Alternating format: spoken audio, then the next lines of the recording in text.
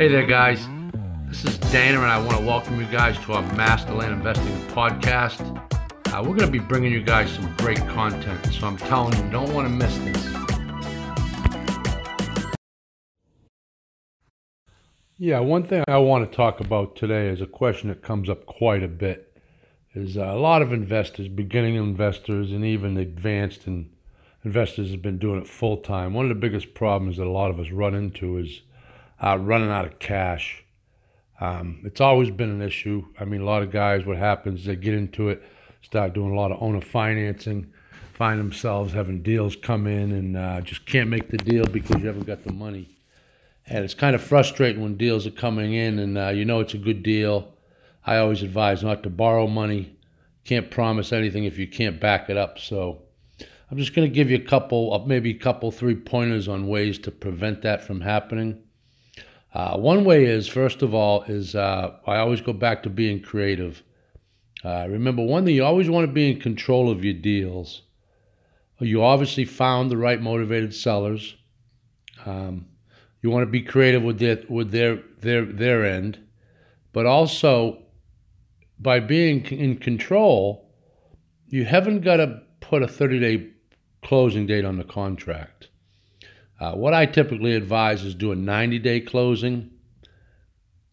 This way, what happens is with a 90-day closing, if it's a deal and you've bought it around 20, 25, 30% of the market value, you have 90 days to close. Typically, by the time you get it back signed from the potential seller, if you do an e-sign, you can get it done immediately. You can get it back and you'll still have about 90 days. But typically, if it's done through the mail, which most people starting out will do it through the mail, if you get it back, you get about 80-something days left on the contract to purchase, the purchase agreement. So that gives you almost 60, almost 2.5, 3 months to find a potential buyer. So you got a 90-day contract, comes back, say for instance, you got 80 days left. You immediately need to find a buyer. Problem with a lot of guys I see is you get greedy. You think, geez, that's a great deal. It's one of my first deals. I'm a beginner land investor. I bought something at 20 grand. That was worth 20 grand. You got it for 5 to 6 to 7 grand, and you're trying to squeeze every penny out of it.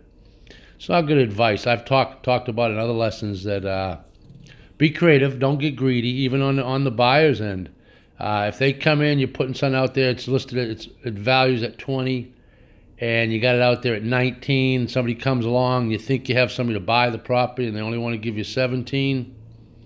One way to keep your cash flowing is don't get greedy. Move the property, make a deal, sell the property at 17. There's still plenty of meat on the bone. You made some money. So that 90-day deal will give you a little bit more flexibility. I've done it in the past, and I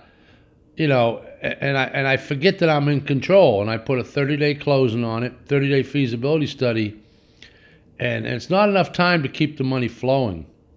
Another way you can do it is the same thing with a 90-day close and do a simultaneous contract. Nowadays, it's a little different than it used to be. You got to shop around. Hopefully, the title company that you have in-house, part of your team, understands what you want to do.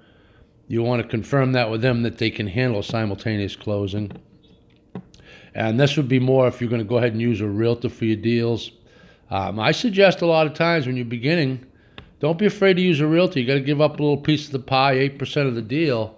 But they have a good network of buyers, and if you find a good one and put them on your team, and they understand what you're doing, they'll find buyers for your property. And what I've done typically in the past is I'll make an agreement with them, let them know, because I'm an investor, I'm going to list it with you. I want you to do it at 8% for me if you're willing to do that. You got to push the thing, so we're going to put it under market value so we can find a motivated buyer. And also at the same time, I'm going to list it in other avenues, other platforms such as maybe eBay, Craigslist, Zillow, such as that. And make sure you strike a deal up front, so this way if you go ahead and find a buyer prior to the realtor, you don't have to still pay the 8% commission. So that's a good way to prevent yourself from running out of money. Another way is coming out of the gate and wanting to create passive cash flow, and you flip a couple deals and you got some cash, and all of a sudden now you're going to start doing owner finance. And my advice would be to wait a little bit. stack up some cash, put some money away, just continue to do your deals, don't get greedy, put a 90-day contract to closing on it, or 90-day closing on the contract.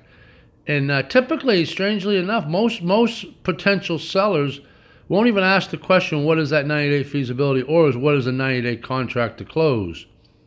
In the past, when they've asked me, I'll typically say, listen, most likely I'll close much sooner, but I have a lot of things going on. I just need that time to make sure everything is what it is. And most likely I can close early, but I just can't guarantee it. I don't like to promise something I can't do, so that's why I have 90 days on there. And never had a problem with it. Everybody seems to understand.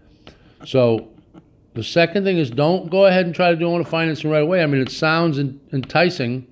You get passive cash flow. You bought something at 5. It was worth 20. You turn around and sold it again with 5,000 down and financed to 15. My advice would be typically try to get your money out of the deal. Get your 16, 17,000 out of the deal in your pocket. Stack up a few bucks, maybe 20, 30, 40 grand. This way you got some working capital, and then maybe start doing some owner financing. And typically when you do, I would always suggest is go ahead and try to get the downstroke, which is the down payment, to cover all your initial costs, which was the buy cost, the closing costs, commissions if you used a realtor. Those are a couple great ways to just kind of prevent yourself from running out of money. And the third one is just dial back on your solicitation.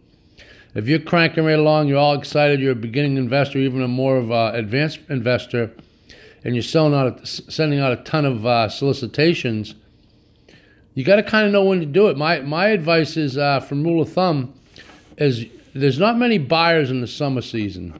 Most of the time, people are on vacation. The ones with money that are investors, that are buying, are builders. That's when everybody heads out of town with their families. So, from my experience over many years, the slowest time in the year to sell property was in the summer. So, if you keep that in mind, and you know coming up to summer, you're going to have a little harder time moving the properties, even at a motivated price, which was well below the retail price, dial back on your solicitations. Always watch the market, what phase you're in. But if you do that, that'll prevent you from running out of money also. So basically, it's a 90-day close because you're in control. If they don't want to do the 90-day close, then you come up with something better. But typically, the customer, the potential motivated seller, won't ask about it, nor will they ask about the 90-day feasibility study. The second one is, my advice, like I said, is to wait a while before you do some owner financing. Try to get 20, 30, 40 grand stacked up in the bank, in your shoebox, whatever it may be, before you start doing that, because you got to keep cash moving. And you got to have cash on the table to make these deals. And nothing worse when you get a good deal and you just haven't got the cash. And you really shouldn't go out and borrow the money because there's nothing guaranteed in life. So have your money put aside. And the third one would be just dial back on kind of pull the reins a little bit back on the solicitations. Remember, you're in control. You're the investor. You're the one that's supposed to be smart about doing business.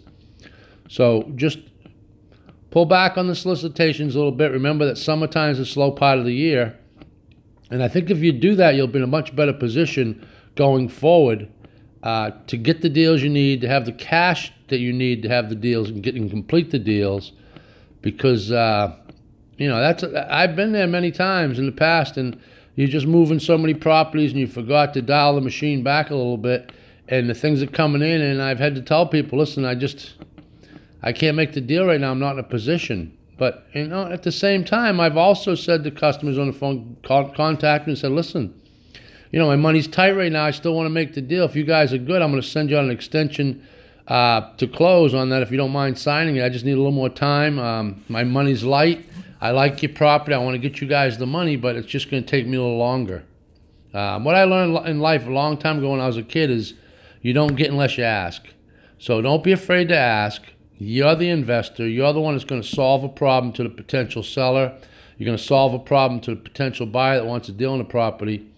So always remain in control. Don't be afraid to ask. I had a circumstance years ago, back I want to say it was 05, 06, I think it was early 05, had a bunch of property, 100 and something properties tied up on contracts to purchase, and a big storm, Hurricane Charlie, hit the west coast of Florida. We had a bunch of property, And not only did our real estate agency get blown away, the title company, everything included, it was wiped out. We were using the title company over there to be local, make the deal simple over there. And all of a sudden, all our properties, every buyer, nothing was going on. The place was shut down. It was like a ghost town. So immediately what we did is we created an extension on the contract and got a hold of most, I think out of 125 deals that we had pending to close within, I'm going to say 30, 40, 50, 60 days from the time of that storm, about 80% of them did actually receive the request for extension, signed them, and were able to make the deals. The ones that didn't respond, the position I took was to go ahead and, if they don't call and they don't ask, then we're going to keep it on the table. We're going to find a buyer and sell the property, which we did. As I recall, I don't think we had any renege on the deal, because you got to remember something. When someone decides to finally sell, they've been paying for this property for a long time. Most of the time it's a tax issue. They don't want to pay the tax anymore. Their dream of moving to that particular and building a house has changed. Possibly they had it for the kids. The kids don't want the property anymore, so it's become more of a burden. So don't be afraid to ask. You're in charge. Worst case scenario, you just go ahead and forfeit the deal. But don't get nervous. Don't overspend. Don't finance if you don't have to in the beginning. I mean, even though it's enticing, just wait a little bit, stack your money up first. And remember, like I said, summertime is slow typically. I think it is across the board anywhere in the country. People go on vacation, the kids are out of school, there's events going on. Investors, buyers, that's usually the worst time to be trying to sell property. So keep that in mind, keep you guys in the right place, keep you going forward, cash in your pocket. Thank you guys for listening. Talk to you soon. Bye-bye.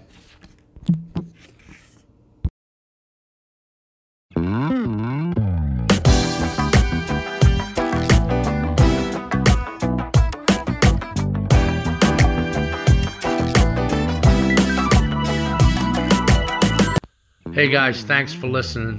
I hope you enjoyed today's podcast. Be sure to subscribe and join us here each week. Thanks again. Talk to you soon. Bye-bye.